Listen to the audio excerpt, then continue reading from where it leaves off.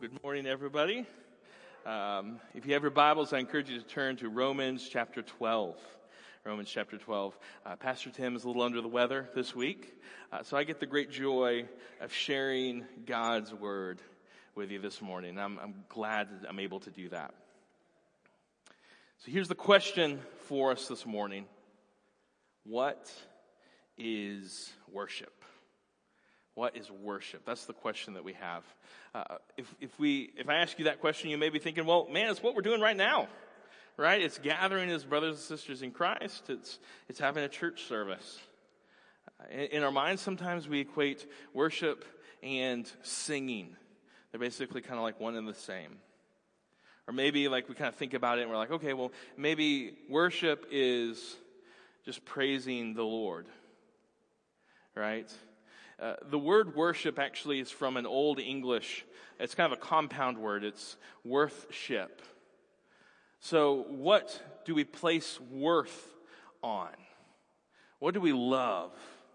What do we think about? What are we kind of respecting practically by orienting our money and our time and our attention on? That is what we worship. And all of us are created to worship. Every single one of us worship. The culture worships, we worship, right? We're created to worship and we're constantly worshiping. But in the text this morning, we see God's definition for worship and how He wants us to worship Him. So let's read it together. Romans 12, 1 and 2. We'll pray again and dive in.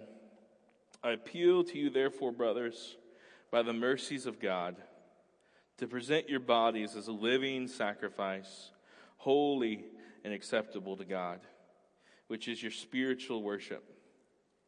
Do not be conformed to this world, but be transformed by the renewal of your mind, that by testing you may discern what is the will of God, what is good and acceptable and perfect.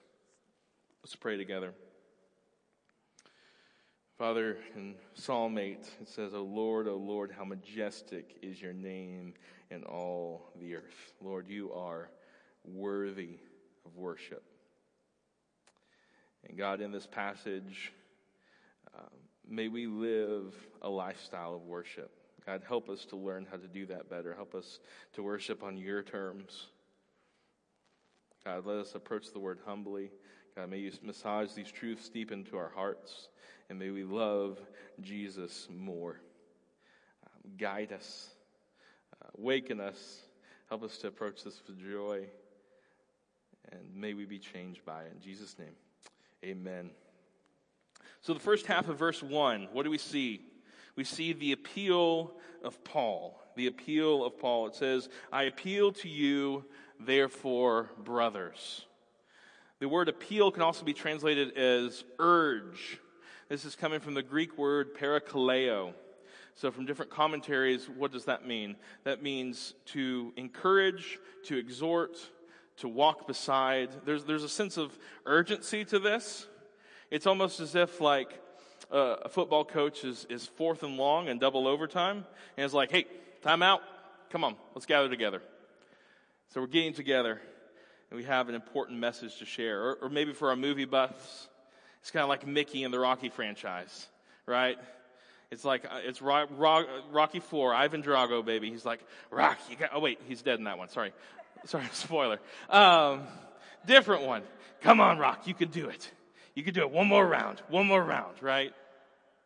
It's this encouragement that, hey, we have an important message to convey. You have a very important message to convey.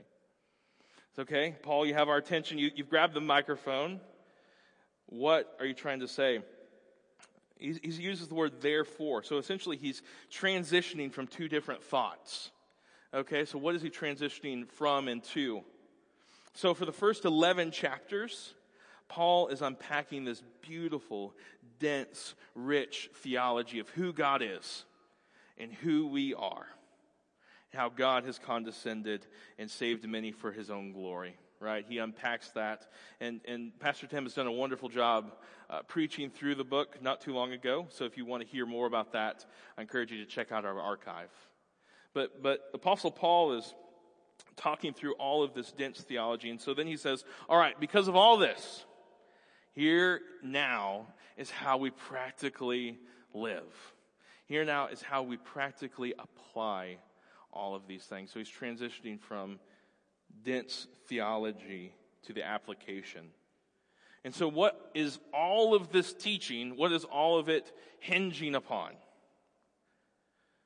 We see in the next phrase, I appeal to you therefore, brothers, by the mercies of God.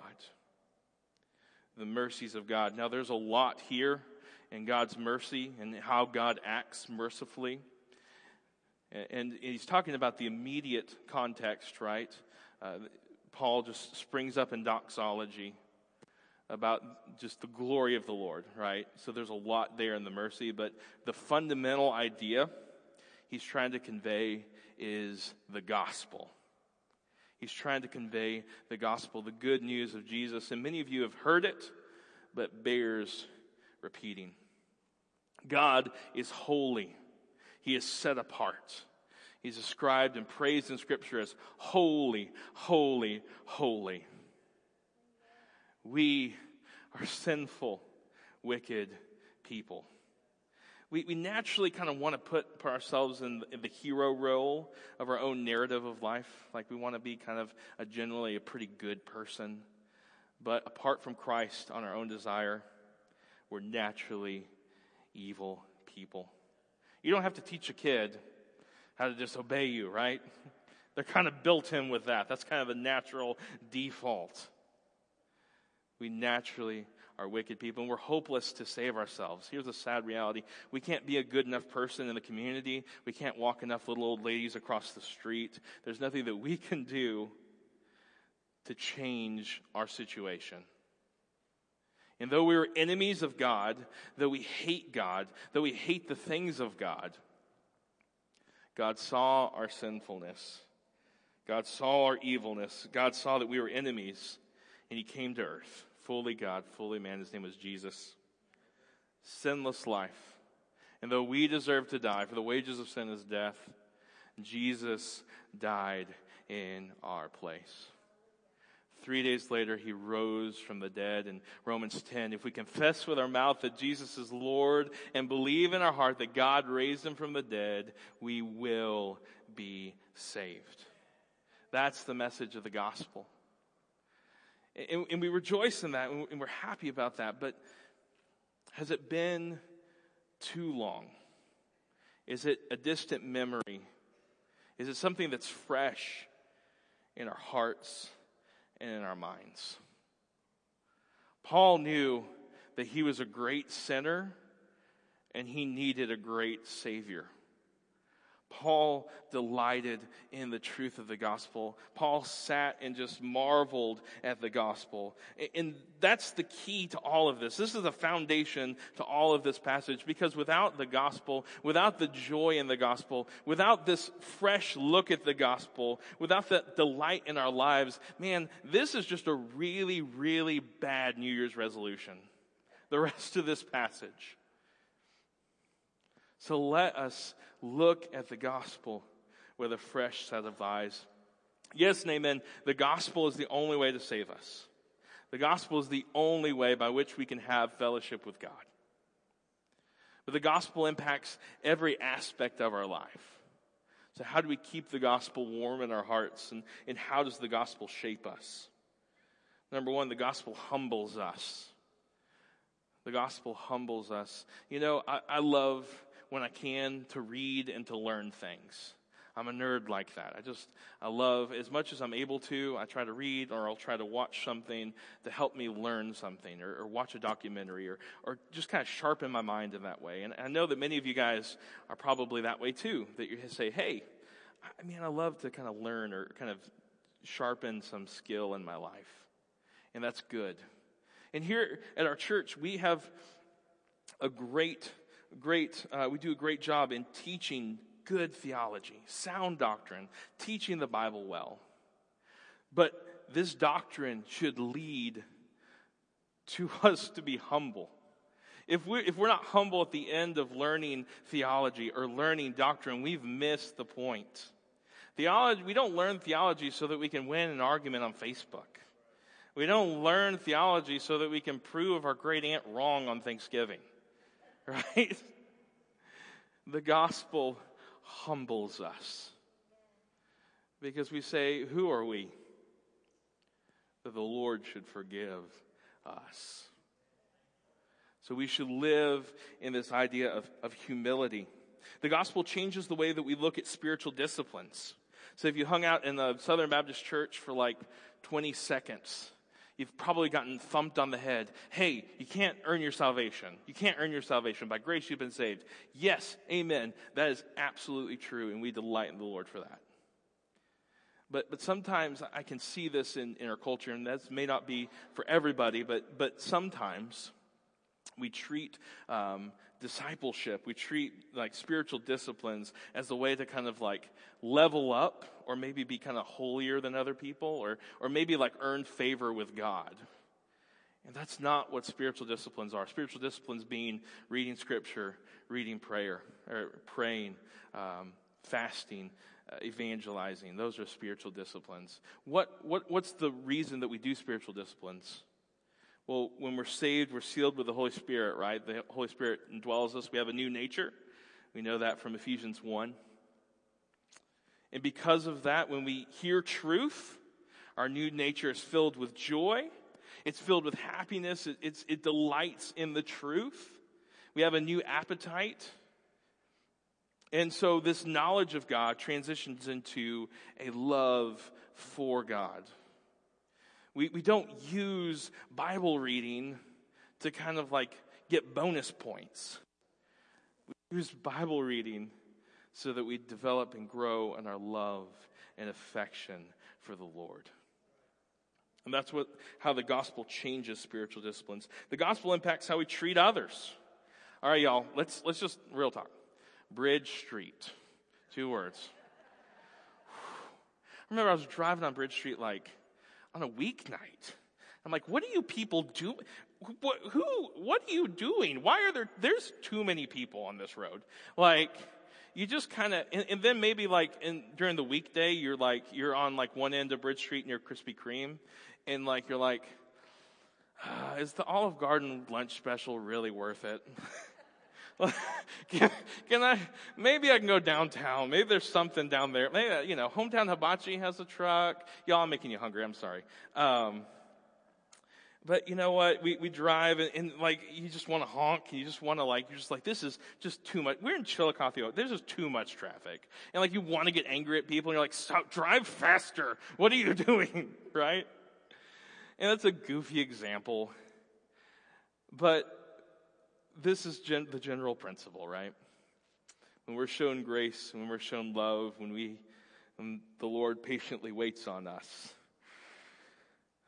we should probably have a level of mercy, a level of patience. And that's a goofy example, but we also interact with our coworkers, we interact with our children, we interact with different people. And may we have the same mind as Christ, that we would be merciful and patient with people. The gospel is the message that we're commanded to share, right? This is the main message that Jesus leaves his disciple with. Go, therefore, and make disciples of all nations, right? That's the call that we're commanded to share. And so that reorients how we approach our time, our vacation, how we spend our finances, how we take jobs or how we approach jobs. We have a new mission. We're reoriented into a new way. And so this is how some of the ways the gospel shapes our lives. And so we see first there's an appeal from Paul, and then also worship defined. Worship defined. It's in the second half of verse 1. I appeal to you, brothers, by the mercies of God, to present your bodies as a living sacrifice, holy and acceptable to God, which is your spiritual worship. I'm just going to take this one step at a time. We're supposed to present. And his commentary on this passage, John MacArthur, gives some really helpful thoughts. To present was often used as a technical term for a priest placing an offering on the altar. It therefore carried the general idea of surrendering or yielding up. As members of God's present holy priesthood, as described in 1 Peter 2:5, Christians are here exhorted to perform what is essentially a priestly act of worship. Because the verb is in the imperative, the exhortation carries the weight of a command. Okay, so we get it. We have to present something. We have to sacrifice something. What are we called to sacrifice? Our bodies. And so context is really helpful here. In ancient Roman culture, in the ancient Roman thought, here was the general idea of the day. Bodies were generally bad. Souls were generally good.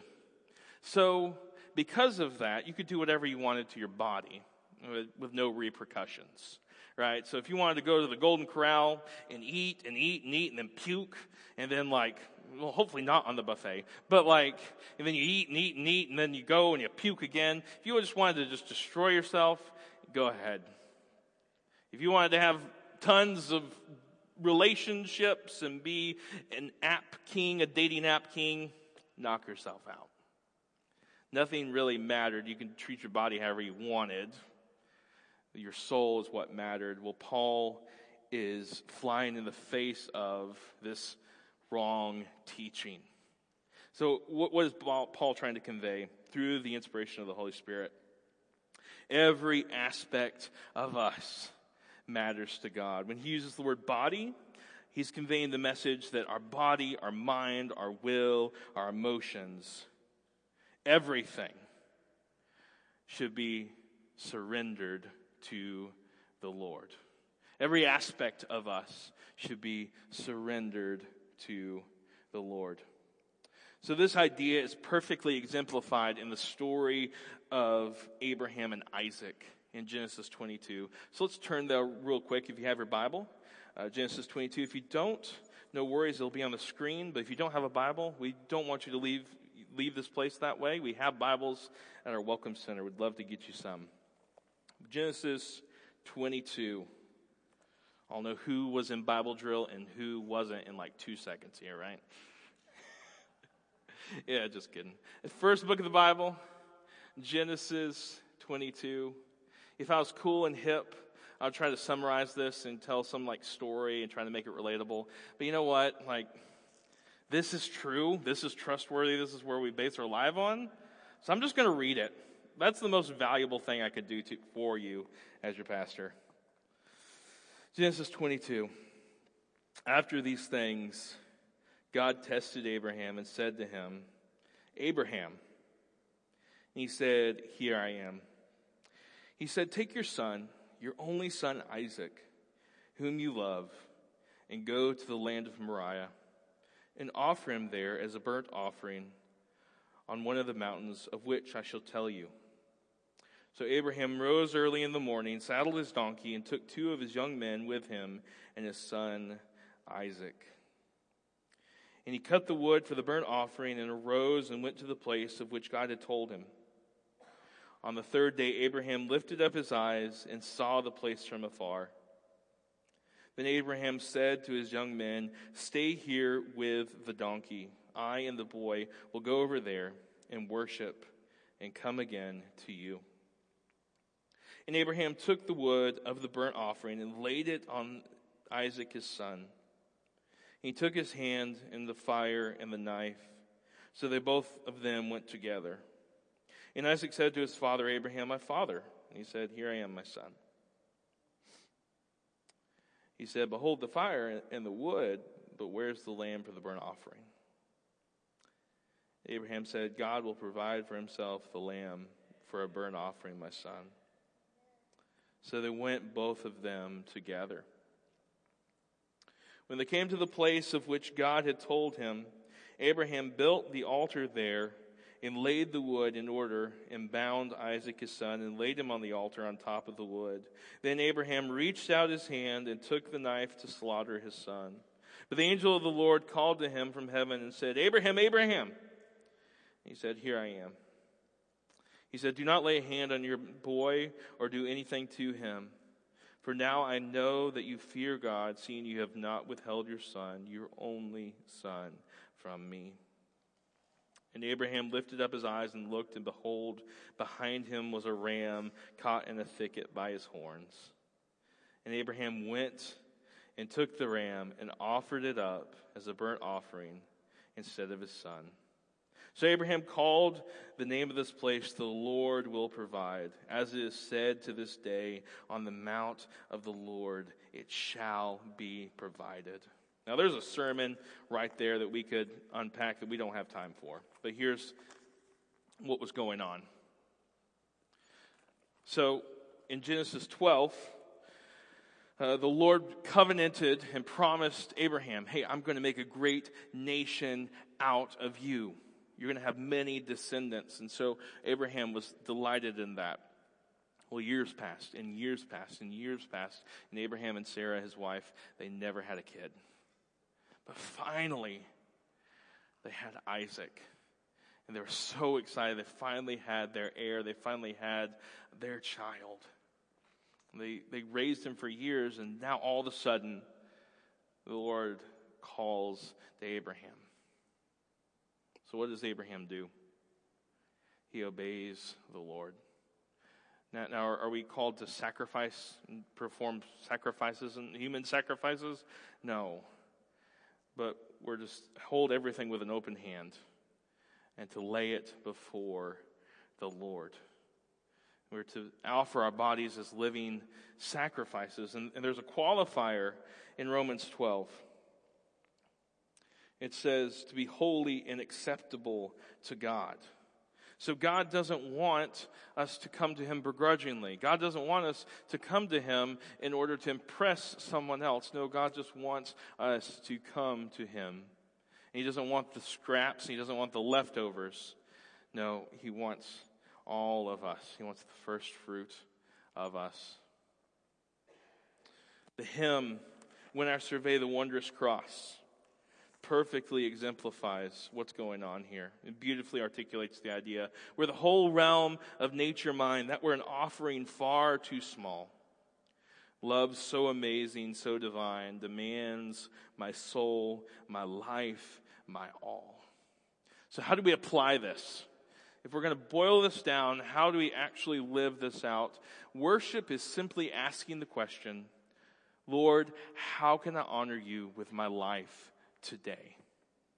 And what I wear, how can I honor you? And how I interact with my coworkers, how can I honor you? And how I raise my kids and how I spend my money, Lord, how can I honor you?"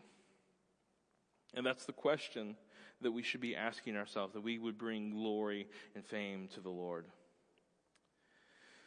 But let's be real, okay? If we're honest with ourselves in the text, man, that's a really tough request. Like, if we're just being honest, like, man, that's really, really tough to live out. Like, that's a big ask on our lives, right?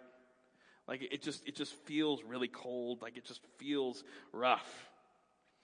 So this week, I'm thinking through this sermon. I'm thinking through this text. I'm preparing this text. And my youngest, Harvey, is sick. And I talk about him a lot because he's just a lot of personality, man. He's just awesome. But he's sick this week. He doesn't have COVID. It's okay. Praise the Lord. He doesn't have COVID. But man, he's getting over an ear infection, okay? He has like a cold. He has a little rash. And so he's just struggling. And it just all culminated. By God's grace, he has medicine. He's doing good. So like nursery workers don't have to be like, "Oh goodness," right? No, he's doing good. He's got some good medicine, so he's doing well. But just one day this week, it just all kind of culminated. And those who have raised young kids, like, the scream cry, like the cry that just like nothing makes them happy. They don't sleep. They don't eat. They're just miserable. And then it just grates on your soul. It's like nails on a chalkboard, right? It's just like, right? So I get, to go to work and my wife is wonderful. She stays home. And so I come home that night and she has the bloodshot eyes, and it's like, "Take it." Take the baby, right? And so I'm like, "Oh, this was a fun day," right?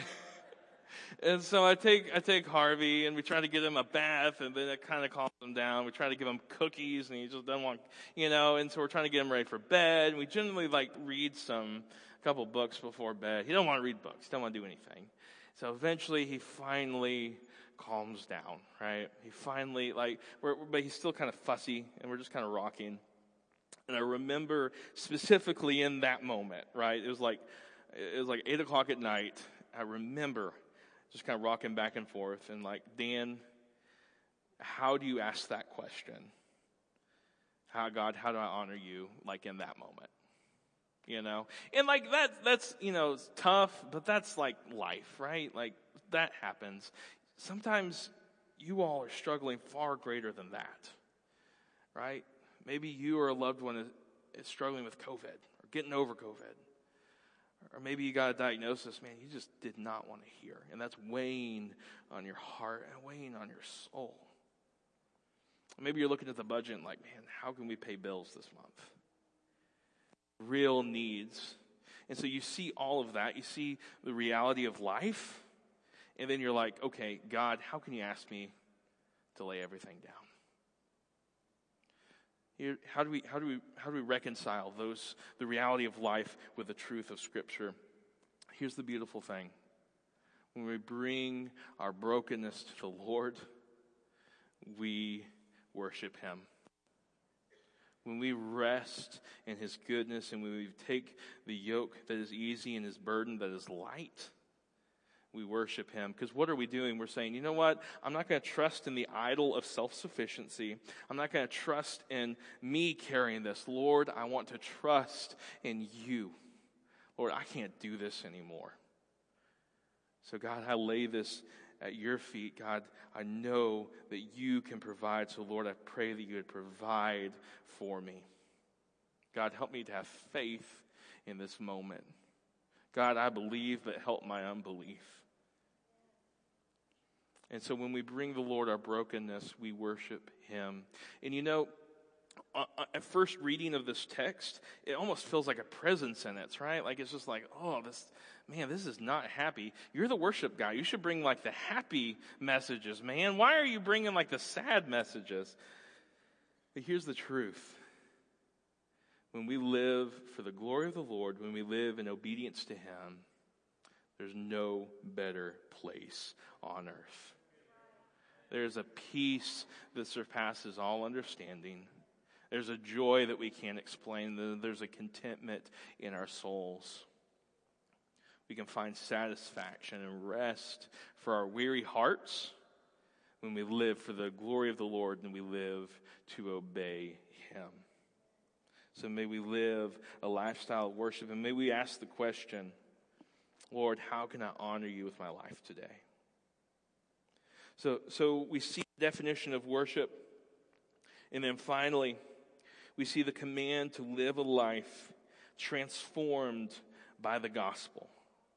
Live a life transformed by the gospel. In verse 2, do not be conformed to this world, but be transformed by the renewal of your mind, that by testing you may discern what is the will of God, what is good and acceptable and perfect. So we first have a command, don't be conformed to this world. All right, we're not to conform to this world. So the word conformed carries with it the idea of wearing a mask or being a part of this masquerade. So what is Paul saying? He's saying, guys, don't wear the culture, don't look like the culture, don't act like the culture, don't talk like the culture, don't put on the mask of the world and kind of hide in the ebb and flow of what's normal, right?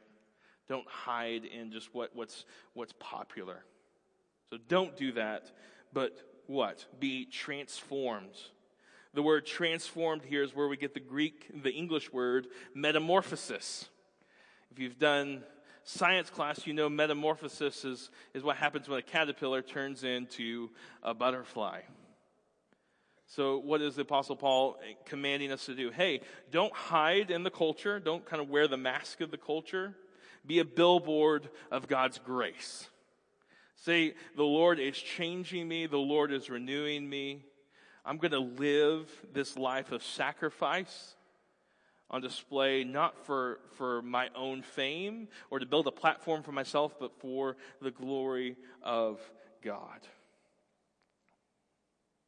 So we don't conform to this world, but we are transformed. We are a billboard displaying God's grace and change in our life. How do we do that? By the renewing of our mind. By the renewing of your mind. What does that mean? Read your Bible. It's easy to hear, but it's sometimes kind of hard to live out. So let me just kind of give some practical helps. So what we're doing as a worship team is we're reading through the book of Proverbs together. There's 31 chapters in Proverbs. There's 31 days in January. So we're just taking a chapter a day. How I apply that is I simply will listen to the Bible on my trip to work. So it's usually a couple minutes. I'll listen to that, and then I'll reflect on the passage. I'll think about that. I'll pray, and I'll start my day off and start my commute off well, thinking through the Proverbs. Man, there's so many Bible studies. There's so many different reading plans. There's so many different devotionals. We can get you in the right direction if you need something, but the main thing is find something that works and stick to it. The Bible is the wellspring of life. It's where we find truth. It's where we build our lives. It's what we build our lives upon, right? That's the ultimate standard. So we must be students of the Word. We must read the Word daily. Why should we do this? That by testing you may discern what is the will of God, what is good and acceptable and perfect. So when we think about truth, when we think about the things of the Lord, when we think about God and who He is and what He's done, we're able to discern big decisions in our life, right? If we're kind of just in the pattern and we're kind of hanging in the course of this world and just kind of going with the flow, we're not able to discern truth. We're not able to discern decisions in which God would get the most glory. But when this is our standard, when this is our ultimate authority, when we're able to base our lives upon the Word, we're able to make big decisions with wisdom and clarity. We're able to say, okay, we're at a crossroads here.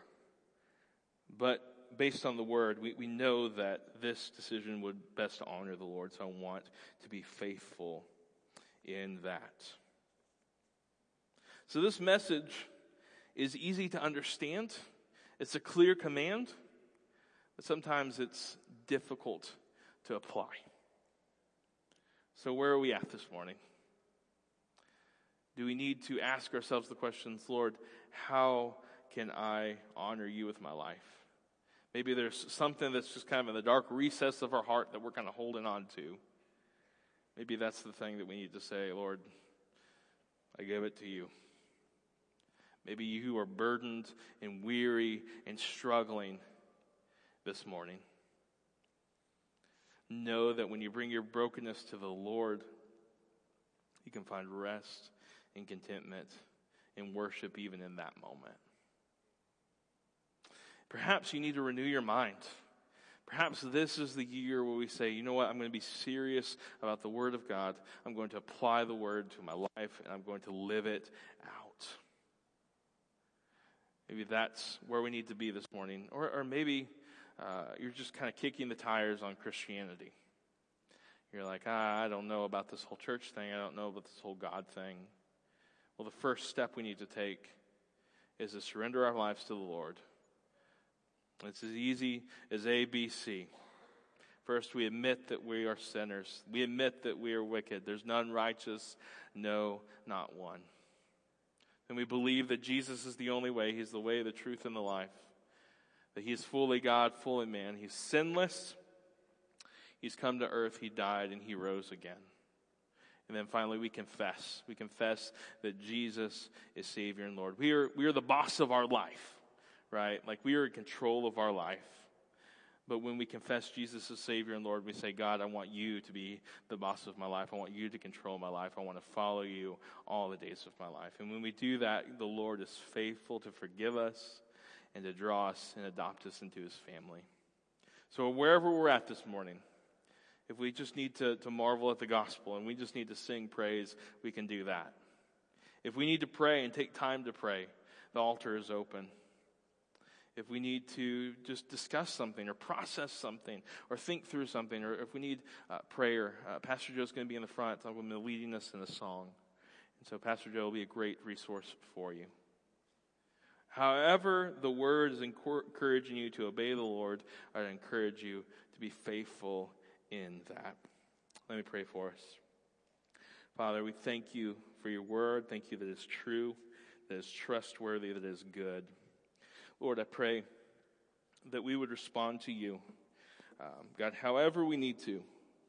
God, may we be obedient to your word. May we be humble to it. And God, let us glorify you in all things. Guide us this morning. In Jesus' name, amen.